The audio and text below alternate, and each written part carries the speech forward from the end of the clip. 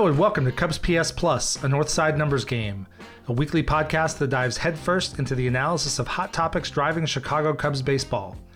I'm your host, Mike Waller, a lifelong Cub fan, full-time baseball stat nerd, and sometime youth baseball coach. Thank you for spending time with me today. I know there are a lot of choices out there. You can also find me on Twitter and Instagram, both at Cubs PS Plus, a spin on the baseball metric OPS Plus. Please take 10 seconds and drop a rating or review on Apple, Spotify, Pandora, Stitcher, or wherever it is you find your podcasts. If you've done that, thank you so much. Maybe share an episode with a friend. Just a few seconds will help me get better and help others find the show. I'd love to know what you want to know about Cubs baseball.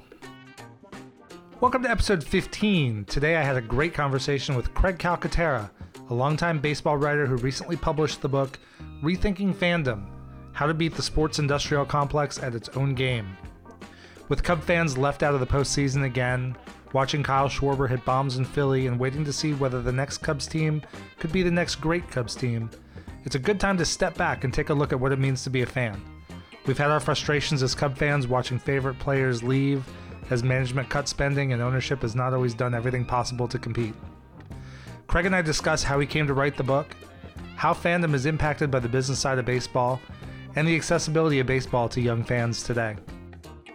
I'm a huge baseball fan. I'm a professional baseball writer. I have two kids who have zero interest in baseball. And it's not because they're rebelling against dad. Like, I took them to ball games and they enjoyed themselves and everything.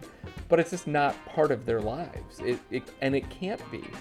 We also talk about what fans can do when ownership isn't competing or we don't like the direction of the team or some of the players' off-field activities. If you root for a team that is just absolutely horrible, that's tanking and it's whatever, don't root for them. I mean, even if it's a matter of taking a 2-year break, go and watch somebody else. If you're not getting enjoyment out of it, don't do it. And don't just have blind loyalty. I don't mean, and the chapter of this, and I did it intentionally to piss people off, it's called, It's Okay to Be a Fair Weather Fan. You can.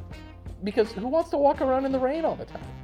I really enjoyed this conversation with Craig, and I'd highly recommend the book and his daily baseball news and culture newsletter, Cup of Coffee. You can find Craig on Twitter at Craig Calcaterra or on his website, craigcalcaterra.com. I'll put links in the show notes. Are you ready? I'm ready. Here we go. Craig, welcome to the podcast. Thanks for having me, Mike. Great. Well, I was looking at your Cup of Coffee newsletter yesterday, and it was well timed. So you're talking about the World Series, and I saw you put in a bit in there about Scott Boras advocating for a neutral site World Series, which I thought was pretty hilarious. I hadn't seen that before. I do know the topic comes up from time to time. Give your thoughts about that and kind of what that would mean for the fans. It's watching these World Series, especially like last night in Philly. It's hard to picture these World Series games without just those insane fans in the crowd. Oh yeah, it's crazy to even think about it. And I'll be fair to Scott Boras. I haven't heard him advocate for this for a couple of years now. He spent, I'd say, 2 or 3 straight years in the mid-teens probably, where every year during the GM meetings or the winter meetings, he'd talk about, we really should look into this neutral site series. And it's very clear for him that was all about planning and all about parties and all about, the way you could sort of gland-had VIPs and I'm sure he would love to take prospective free agents to his hotel suite and show them a great time if they have a Miami or a Los Angeles-based World Series. He hasn't said it in the last couple of years, but it's just ridiculous with respect to baseball. Football has always done it, of course, with the Super Bowl. That's one game, 70, 80,000 tickets. Yeah. A World Series that goes 7 games, what do you need, like 300,000 seats sold? I mean, who's doing that? And who's I hadn't traveling? thought about it. Yeah, that's the thing, because you're going to have 4 to 7 games, and then you still have to have the days off because of pitching staff stuff. So it would be a 9-day event, possibly a 9-day event, anywhere from a 5 to 9-day event. Fans won't travel for that. There's not enough notice to travel for that. I mean, even with the Super Bowl, you get like 2 weeks notice now. And you can maybe buy some refundable tickets 4 weeks out if your team is making a push in the playoffs. In baseball, you got like 3 days max Yeah. between the end of the series. It would never work. And of course, as you mentioned, the biggest thing is you watch those crowds in Philly or years that they're in New York or Boston or Chicago or other places where there are baseball crazy fans. That's not going to translate to Orlando or wherever the hell they'll put that kind of thing. Yeah. Well, and I think back, like, being a Cubs fan with my Cubs podcast, 6 years ago today was Cubs Cleveland Game 7. That Oh series would have God. been totally different if it wasn't going back and forth between the two, tortured cities. Oh yeah. Does Jason Hayward even get the chance to give the pep talk if you don't have a rain delay or Right. anything? I mean, come on, you got to have that stuff. I know it's frustrating, and let's be fair. I don't think anyone except for maybe Scott Boras a few years ago has ever seriously advocated for this. Sure. But when you have things like we had on Monday with a rain out, it gives people a chance to talk about this, and people get very animated. We should have retractable roofs everywhere. We should have a neutral site series, and then it just goes away as soon as you see a wonderful game. At least, unless you're a Houston Sure. fan, like we had on Tuesday night. True. Yeah, no, that's great. And but I thought it was a good lead into this because your book Rethinking Fandom is all about kind of the experience of the fan and what it's like to be a fan in today's sports. So I guess to kind of dive into that, how'd you get started thinking about this book? It's really been a long, long process, evolutionary process. Part of it was personal in that I live in central Ohio. I went to Ohio State University for college, and I was a tremendous college football fan from the time I was a little kid up until about 10 years ago. And you live in Columbus and you go to Ohio State and you go, there's nothing that compares to big time college football fervor.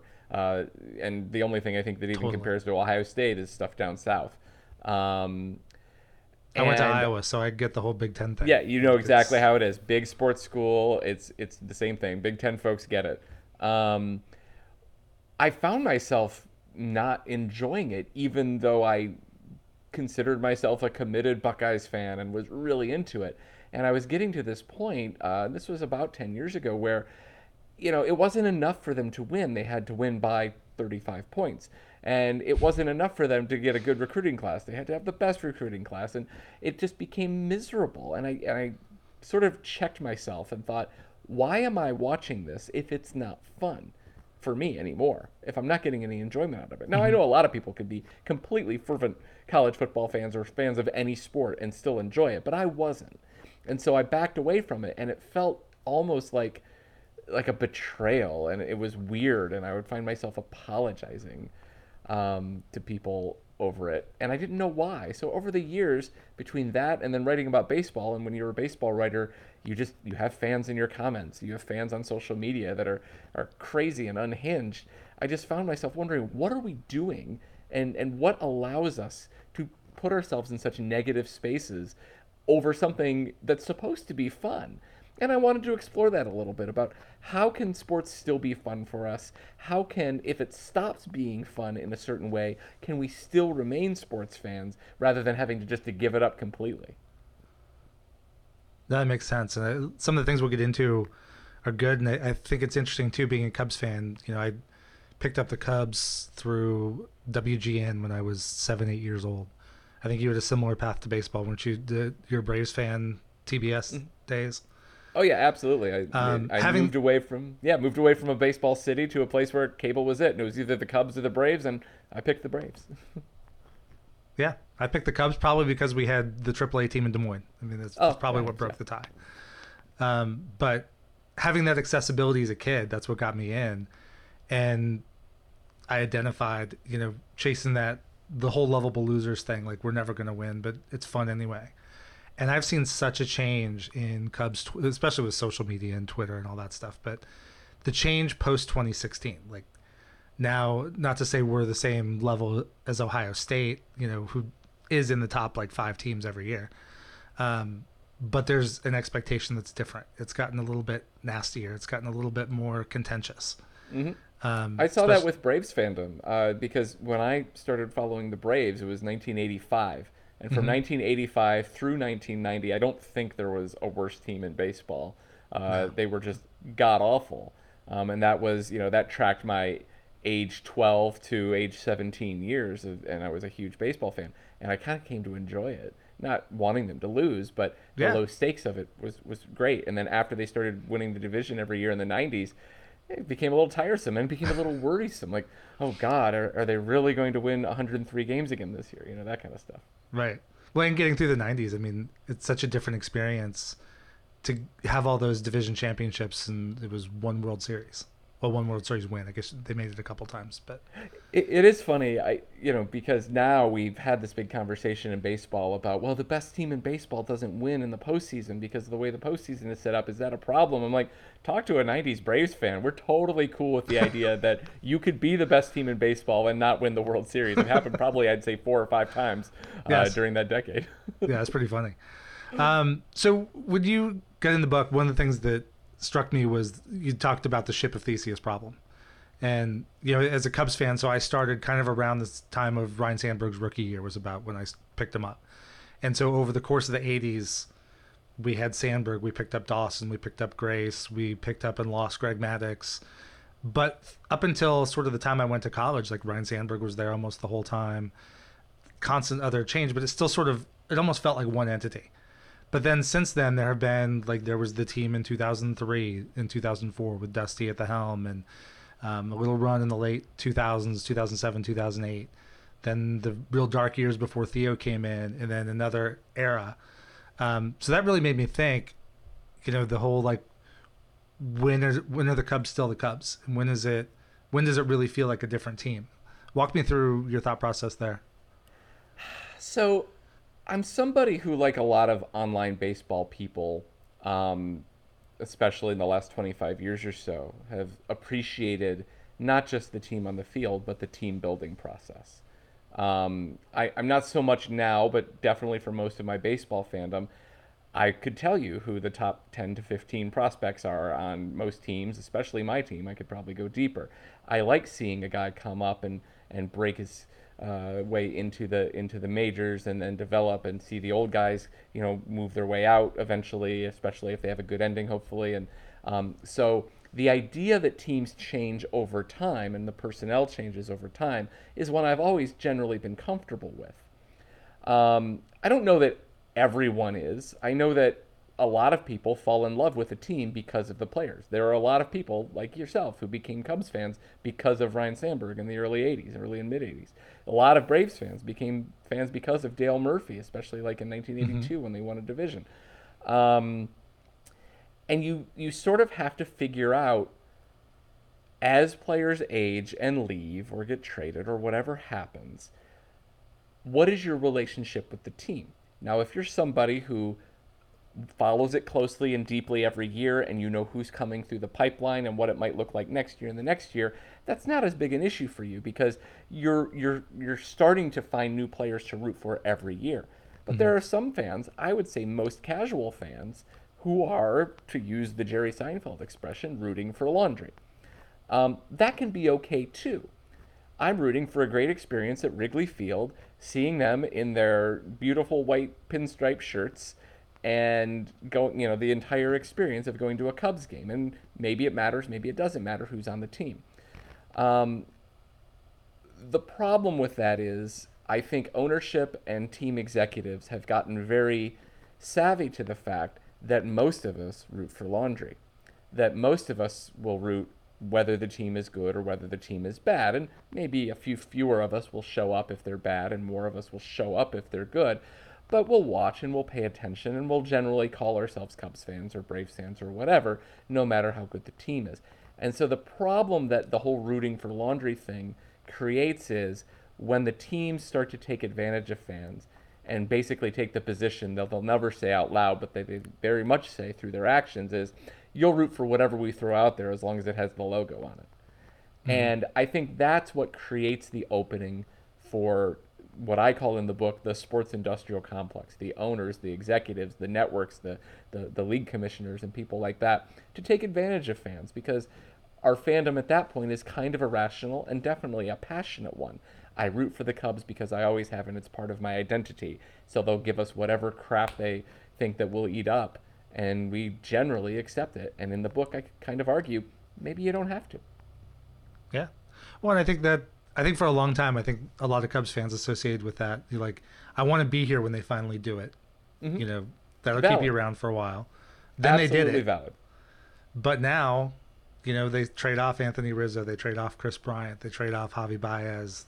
Looks like Wilson Contreras is going away. Like, I could see this year finally, attendance was down, I think over 500,000 people, 750,000 people, to levels not seen since like 1997. I think marquee ratings I read were down 20% year over year, maybe even more than that. So I think maybe this year the fans did send a message. I know the Cubs have reduced season ticket prices 5%, which they certainly did not do the last couple of years. So maybe this is the fans kind of sending that message. I think that's definitely what you're seeing there. And I'll make 2 points about this. The first one is, obviously baseball players have a prime. Obviously they get too old. Obviously they decline, and you have to change. And I get accused sometimes of a lot of the things I write in this vein, saying, oh, well, you just expect the teams to stay static. Where would the Cubs be if they had an injured Chris Bryant and a worse than ever Javi Baez right now? And that's fair, right? But the idea is not you got to keep the same 9 guys all the time. I originally grew up in Michigan. The Detroit Tigers in the 70s really had a huge problem because they felt that they could keep the 1968 team together for another 7 or 8 years, and it was already an old team. Yep. So that really caused them problems. You can't do that. What fans, I think, want is show us you're trying. Okay, you're not going to be able to sign Chris Bryant because of some bad things that happened 7, 8 years ago. Great. Who's going to be the next Chris Bryant? Self-inflicted wounds there. Yeah, that was a self-inflicted wound, certainly. But fine, people would accept him going away if there was a good replacement, or if you're going to spend money for someone else, or the money that you think you needed to spend on Chris Bryant for someone else. This year it really sucks, or next year it really sucks that Kyle Hendricks is likely not going to be able to pitch very well because of that shoulder injury. Well, if they go out and get an ace, that's okay. We could deal with it. If they decide that they're going to go with a bunch of fourth starters, that's not so good. So people will accept that. The other point is, okay, the Cubs are lowering season ticket prices. That's a good thing. I don't think baseball teams or most sport teams anymore are hurt the way they used to be by fans showing their displeasure. One of the central problems of sports right now is there's a huge disconnect between winning and making money. It's nice that the Cubs lowered their season ticket prices, but the problem is they could put out a 100-loss team probably for a decade straight and still be profitable. And the reason for that is because TV money is locked in, and because gambling money and sponsorship money is locked in. And some of those TV deals are tremendously huge right now. The national TV deal that Major League Baseball has right now pays each team $65 million a year. The local TV deals average $50 million a year, and I'm sure the Cubs is much, much larger because of the market and because of the brand. So at a minimum, teams are bringing in roughly $115 to $120 million before they sell a ticket, before they sell a hot dog, before they sell a jersey, before they charge you for parking or anything else. Every team that has a payroll considerably below that, and there are a lot of them, are basically just stealing from us. They don't care. The Pirates are the best example I come up with. They are profitable before they sell a single ticket. They don't have a payroll of hardly anything. And there's no incentive then, because if they lose and fans don't show up, they're still making money. That wasn't the case 25, 30 years ago and the rest of the history of baseball. It is now, and that's a big issue. And Pittsburgh especially, that's such a great baseball town. It used to be. It's a shame. It's funny. Yeah. I've got a lot of friends that live in Pittsburgh, and sports fandom there is amazing. And the sort of fervor that used to be, I mean, the Steelers are always going to be the Steelers, but the fervor that used to be with the Pirates, they're all Penguins fans now. Yeah, and that makes sense. People have just stopped caring about the Pirates, to where if they now go on a 10-year run where they start winning, it's going to take a few years for them to get the city excited again. Yeah, I think so. So kind of on that same point, one of the things I wanted to ask you about was, so let's take the Ricketts in particular. So they've got Wrigley Field. They don't necessarily have you talk about the stadium scam. That's not really in play in Chicago. They did They privately tried. fund the. They did try. I will give you that. They did try, but they did ultimately have to privately fund the renovations. But now they're in a scenario where they bought up so much area around the park. They've got the hotel across Clark Street. They've got restaurants, bars, all the stuff that they bought up. How much do you think it plays in that 2020 happens, and I wish Ricketts had never said it, but the whole biblical losses thing.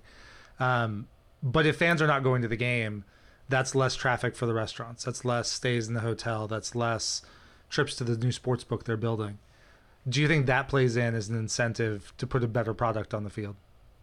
Less so in Chicago than elsewhere. The No, that's Braves are probably a true. good counterexample. They're out in the suburbs and they've got a huge development around their new stadium.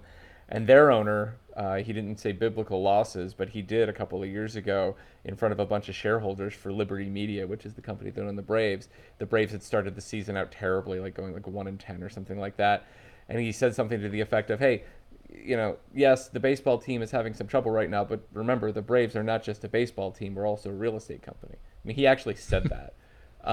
It's a hedge. Now, the Braves would suffer more because since the stadium is isolated, relatively speaking, there That's might true. be a significant down. I mean, people aren't not going to be in Wrigleyville, right? I That's mean, true. it's in the middle of the city. People are going to be coming through there. They're going to be making money off of those places for a long time, and it works the same way as the TV money and everything else. Um, Baseball losses will, there will be a fluctuation of what their revenues are at the restaurants and everything else, but baseball losses on the field will have far less of an impact because there is basically insurance against That's it true. everywhere else, because fewer ticket prices don't matter. People will still go to a bar, people will still go to a restaurant, people will still stay in the hotel. True. Actually, they might go to the bar to avoid paying the ticket price to get in the stadium. Yeah, you get them both ways. I mean, the Rangers Yeah. have done a masterclass in that when they built that new Globe Life down in Arlington, they have it attached to like this huge sports bar. It doesn't require a ticket to go into. It doesn't require you to pay for stadium parking. They know, hey, no one's going to spend $47 for this ticket, but people will come in and buy beer because that's lower. Mm-hmm. Another question, kind of related. So you talk about gentrifying the bleachers was one of the chapters of your book. The fan experience and kind of that exclusivity. How much of that is, and I totally understand your point and agree with it to varying extents, but and maybe it just comes back to the fact that attendance doesn't matter as much as it used to. But when I'm evaluating what I'm going to do, it's kind of like a movie theater today. Like I can sit at home on my 4K TV with my own food and a pause button, and I can control the lighting, and I don't have some idiot behind me on a cell phone. Um, versus going to the theater. So I want that comfortable seat. I want the good food. I want a cocktail, whatever the case is. Um, are the stadiums trying to play that up so that to draw fans to the stadium as opposed to sitting home on the couch and watching the game?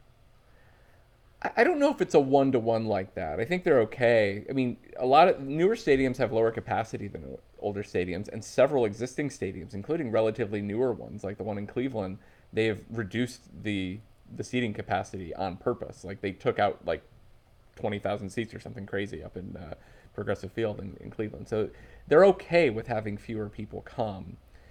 What they're really focused on is more dollars per fan. Okay. They would much rather sell two tickets at $125 each than five tickets for $20. It's that simple. And you will incentivize people to spend those for those expensive seats by giving them clubs and giving them comfy chairs and giving them free concessions or whatever. I mean, some of the in the book I talk about how the Yankee Stadium Legends suites work. It's crazy the way they. I mean, and I've had the luxury of once going to one of those clubs. It was the one in Pittsburgh of all places. It's very nice, even though no one goes to that park anymore. I Mm-hmm. think it was like the Mercedes Club or something at PNC Park, and you go in there and I don't own seats there, but like I was using someone else's tickets. They gave them to me, but Sure. they knew my name. I walked in, hello, Mr. Calcaterra, I see you're sitting at whatever seats. They usher you there, they bring you whatever you want. They have a big stand of like free crap for you to take, candy and concessions and everything. They're making their money off you. They're turning it into a luxury good, and they're turning it into something that is sort of irrespective of what's going on in the field. um, People will go to ballparks now to use the cliche, see and be seen, but also to show that I have the money to get these seats. There's a section in the book talking, it's like an economic theory of, we know how supply and demand works. Generally, the more expensive something gets, the demand will go down a little bit because it's too expensive for a lot of people. Well, luxury goods work a little bit different, hyper luxury goods. On some of those things, the more expensive they are, the more desirable they are because they show status. Baseball seats and sporting event seats have turned into that, and baseball knows that. So they will happily make things more expensive, more luxurious for the sorts of people who want to do that, generally rich folks. There's a reason why if you watch a Yankees game, that all of those super expensive legend seats behind home plate are empty or half empty for much of the game. They're all back in the club, glad handing with their friends or talking about business deals or whatever. Yep. It's become a very different experience than what we're used to sporting events being. It's interesting. And that kind of leads us into, I wanted to talk about kind of baseball accessibility. So you and I became baseball fans because baseball was readily available on TV. I mean, I could tune in the entire summer, every afternoon. I've got a game at Wrigley Field. I think today with the blackout rules, like I find it crazy. I'm in Charlotte, North Carolina, and when it's actually good for me, the Cubs are out of market, so I can do the MLB package, and it's mostly a non-issue. I kind of get the Braves are blacked out. They were kind of our local market. But when they play Cincinnati 19 times, I have to go find them on the Cincinnati channel because they're blacked out here because baseball's blackout rules are just absurd. Mm-hmm. How much of that kind of plays in, you're trying to be a fan. You're actively trying to be a fan, and sometimes baseball makes it so hard. Yeah, it's terrible. I'm a huge baseball fan. I'm a professional baseball writer. I have 2 kids who have 0 interest in baseball. And it's not because they're rebelling against dad. Like, I took them to ball games and they enjoyed themselves and everything. But it's just not part of their lives. It can't be. We're in Central Ohio. We're blacked out from the Guardians and we're blacked out from the Reds. And for weird historical reasons, we're also blacked out from the Pirates. And I know those aren't like the biggest teams in the history of the world or everything.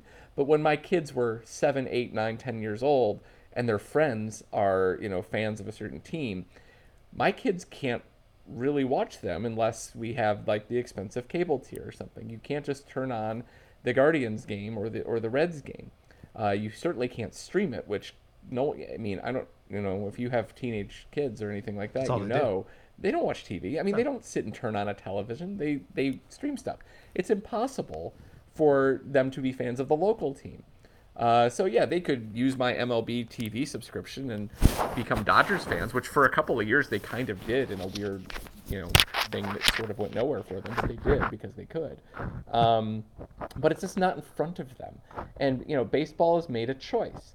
We can make sure that our game is accessible and is on either over-the-air TV or basic cable or something, or we can take huge upfront money from regional sports networks or our own sports networks or whatever, and guarantee that more money. And if fewer people can see it, who cares? The check is cleared. And right now, that's great for baseball. They're making so much money. That's $65 million I mentioned on the national package, and the $50 million plus that every team is making from the regional package is a lot of upfront money that they never used to get. If you look at what the TV deals were 20, 30 years ago, they were paltry compared to today. But it's going to create a demographic collapse because if it's out of sight, it's out of mind. And the analogy that I tend to give, and they might still make a lot of money with it, the analogy I tend to give to people, though, is it's like boxing or horse racing. For the first half of the 20th century and like the late half of the 19th century, the big sports were boxing, horse racing, college football, and baseball. Boxing and horse racing, as they became niche sports, as they went to pay-per-view, as they went to closed caption, as they went to off-track betting, fewer and fewer people were able to see them, and now hardly anyone sees them. They make a lot of money. Every boxing event makes millions and millions of dollars, but no one talks about it. It's not in the zeitgeist. It's not part of the national sports conversation except once in a great, great while. Baseball is heading in that direction. It's becoming to the point where I'll meet a baseball fan. Now, I live in a city that doesn't have a team, a major league team. Mm-hmm. I meet a baseball fan, it feels like, oh my God, another baseball fan. How neat. It's going to be an increasingly common occurrence for people who consider themselves baseball fans. We're going to be niche weirdos like anything else, and not too far from now. Yeah, I watch it through my kids' eyes, and I've got my oldest, who's now off to college, he played baseball through high school, so he's a big fan. He loves the game. My middle played for a while, but he's more of an arts and theater kid, and my youngest is playing now, and he'll have his little league 12-year-old season next year. So we'll see where he goes. But they like the Cubs. Like they always want to know how the Cubs are doing. You know, the Cubs always fly the W flag. We've got some magnets. We've had the kids put up in the house when the Cubs win a game. So they're into those sorts of things, but they don't often watch a game.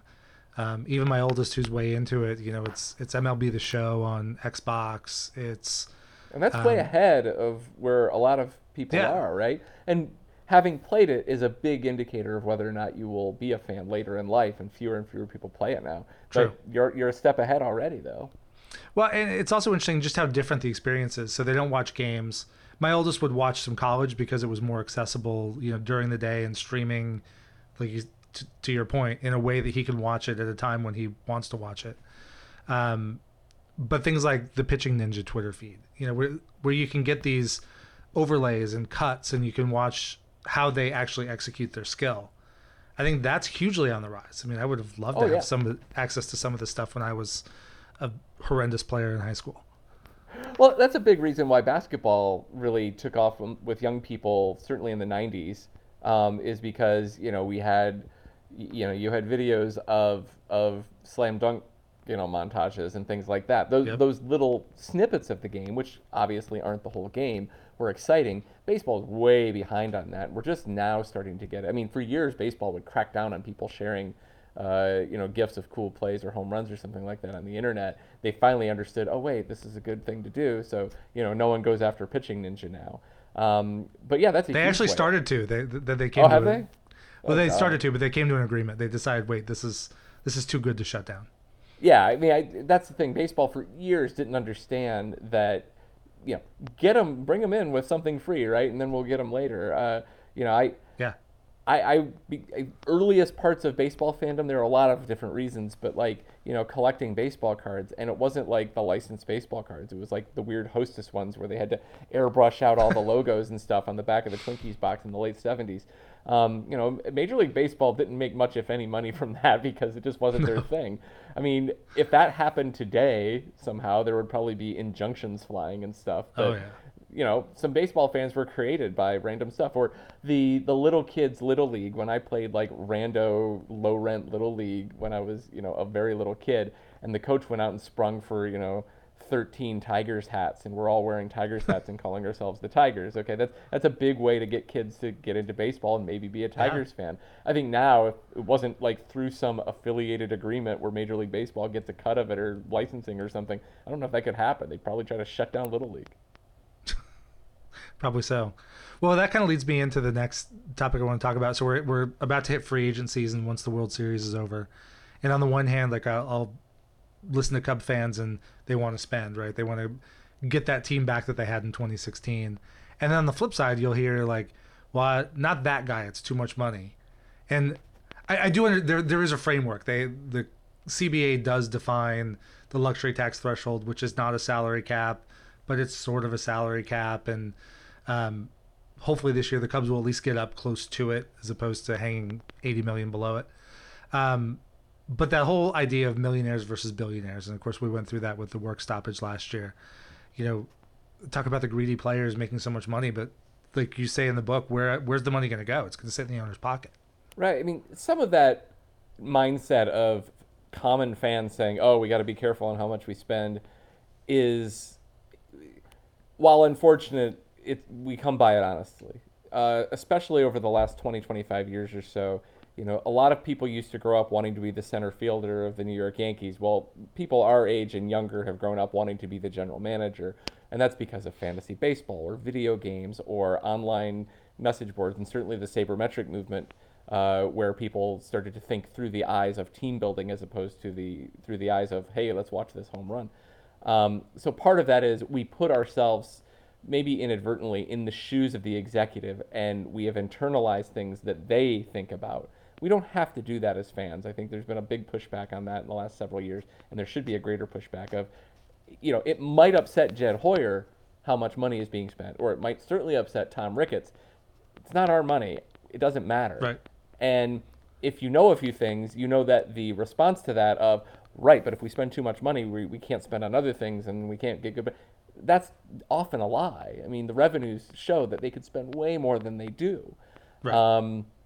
So that's a really unfortunate thing. But there is also just out and out propaganda of, baseball media has been guilty of this for years. When Tom Ricketts gives 3 comments at the owners' meeting about, oh, we got to be careful. We've got, we're going to lose some money this year.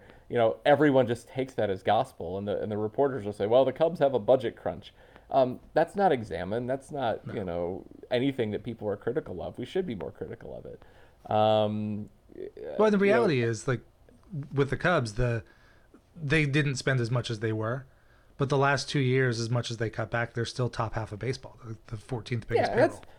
That's better than a lot of teams. At least the Cubs. There was some fear that when they were talking about Dylan Bryant, when they traded Javi and Rizzo and all that, there was some fear that we're going to have a Pirates style rebuild or something, and they didn't do that. To the Cubs' credit, they haven't done that. But they had a good second half, and there were some things to build on in the end of the 2022 season. And it strikes me as logical that, hey, it might be a good time to go out and get a frontline starter, right? I mean, now, maybe you don't do that 2 years ago. Maybe if you see it going down, I'm not opposed to the idea of ratcheting back things and rebuilding. You have to do that. But right now would be a good time for the Cubs to up it up a little bit. We'll see what they do this winter. I don't know. But I could definitely easily see them just saying, well, we're just going to get a bunch of junk arms, and hopefully a couple of them work. and I know they'll do that with the bullpen. I mean, that's a Jed Hoyer special of, I'm going to get, But they've actually done well with that. That's actually not a dumb thing to do. I mean, no one giving a 5-year deal to like Craig Kimbrell is not what you should be doing in this world. No. But it is, I would love to see the Cubs go in on like Rodon or something like that. I don't think they will. I'm hoping. There's that Japanese guy, Kodai Senga. He's and that's not a posting situation. It's a straight free agent situation. And DeGrom is problematic, but the idea is at least aim a little higher, right? Right. And if you don't aim high, or if you don't get one of those guys, I would love Jed Hoyer to say, "Hey man, we tried," as opposed to, "We just didn't think that was prudent," because you could afford it. Well, and some of them, like you mentioned DeGrom, there's huge injury risk there. So if you want to make a decision that, with his age and his injury history, that's not smart money, I can live with that as a fan. If you're being straight, that's fine. And there are a million examples of like the big free agent that didn't pan out. Sure. But at the same time, when the Phillies signed Bryce Harper, everybody's like, "Oh, that's the dumbest thing I've ever seen." Well, we're watching right now. Now it's paying off. I would love my team to be that dumb. Yeah, exactly. So I like the second half of your book. You start talking about what, as a fan, what should we do, or what do we have the freedom to do? It's not. I didn't read your book as here's how you should be a fan. It's not a how to fan book, but it's here are some options when you see something you don't like. And I think I'll bring up. You mentioned it in today's cup of coffee. Marcus Stroman stepped in it again on Twitter. The Cubs have had their own. The Cubs seem to have all extremes of the players, which I'm sure every team does. But they had Aroldis Chapman in 2016 with his domestic violence baggage, and then Addison Russell got into his own problems. They had Daniel Murphy and his homophobic comments, and now Marcus Stroman, with what appears to be anti-Semitic comments on Twitter. At the same time, I've never heard anything about Anthony Rizzo, Ian Happ, Nico Horner, Chris Bryant as anything but great guys. Javi always had a great reputation. Fans loved him. Christopher Morel just goes and hugs everybody all the time. Jason Hayward's a great guy. Yes, always a great guy. Yeah.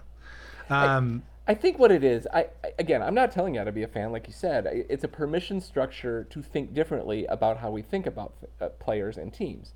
So traditionally what you see, and you still see it all the time, especially on social media or online, if you have a team, and let's say you're a first baseman for the team, I'm just being absurd here, for example, because I don't want to call any one player out, but say, Joe Smith, your first baseman, photo surface of him at a neo-Nazi rally, okay? Just something crazy. Right. There is this built-in thing about fandom of we need to circle the wagons around our guy. Now that's an extreme example. A less extreme example, the Houston Astros cheated like crazy in 2017, and Astros fans circle the wagon. No, they didn't. Oh, they were singled out. Oh, there were reasons. Oh, everybody else did it. There's this reflexive thing that we have to, like it's national patriotism, or like it's our family, where we have to defend what they do and justify it and tie ourselves into knots to say why it's okay, but the guy on your team who did it, he's terrible. That is such garbage. That is not how humans should operate. It is totally okay to be a Chicago Cubs fan and say, that first baseman who is terrible or whoever, I don't like that guy, and I'm not going to root for that guy. Or, I know a bunch of, fans of the Yankees who have gotten to the place, which I think is a healthy place of, I want the Yankees to win every game, but if our oldest Chapman is pitching, I don't want him to do well. Or Dodgers with Trevor Bauer before he was suspended. It's okay to not like a player on your team if he's a bad dude. I'm not saying that you need to judge everybody's morality and ethics, but to the extent you are going to, or to the extent it becomes unavoidable, it's okay to say a guy on your team is not great. This is not, war. This is sports. Right. At the same time, it's okay if you, and the example I keep using is Mookie Betts. If you're a Boston Red Sox fan and you love Mookie Betts, it's okay to still like Mookie Betts, and it's okay to hope he does really well, even though he's with the Dodgers. He didn't betray you. He's not the enemy now. Or if you root for a team that is just absolutely horrible, that's tanking and it's whatever, don't root for them. I mean, even if it's a matter of taking a 2-year break, go and watch somebody else. If you're not getting enjoyment out of it, don't do it. And don't just have blind loyalty. I don't mean, and the chapter of this, and I did it intentionally to piss people off, it's called, It's Okay to Be a Fair Weather Fan. You can. Yeah. Because who wants to walk around in the rain all the time? Well, and honestly, as a Cub fan, I grew up having nobody to root for in the playoffs. So you pick somebody. I'm still interested in the games, and it's way easier if you have a tradition of rooting for teams that are either not that good or mediocre or whatever. And like you mentioned, it was a very different Cubs fan experience before, say, like 2014-15. And in some ways, I'd argue it's healthier. I'm sure there's somebody who spent the entire 20th century and part of the beginning of the 21st century being miserable all the time and never questioning their Cubs fan, but I'm guessing most Cubs fans had a pretty zen feeling about what life was as a Cubs fan for most of that time. Yeah. And that's a better way to be. Yeah, that's great. And I like your idea of, sticking with the players. I was always a fan of Greg Maddux. He was just fun to watch pitch. I've continued to like Kyle Schwarber, and he's just electric this postseason. Yeah, there's a passage in the book that I share about, I'm a big Greg Maddux fan myself, certainly from his time with the Braves. And, when he went back to the Cubs, I wanted him to do well. And then he got traded to the Dodgers at that deadline deal. And I bought a Dodgers cap, and I went down to Cincinnati to watch him pitch a game for the Dodgers against the Reds. And I'm the only person in the whole park rooting for Greg Maddux. And it doesn't matter that he's, 2 teams removed from my old team and a decade removed from his dominance. It's like, that's a guy I always wanted to root for, and no matter where he is, I'll root for him. Yeah, that's great.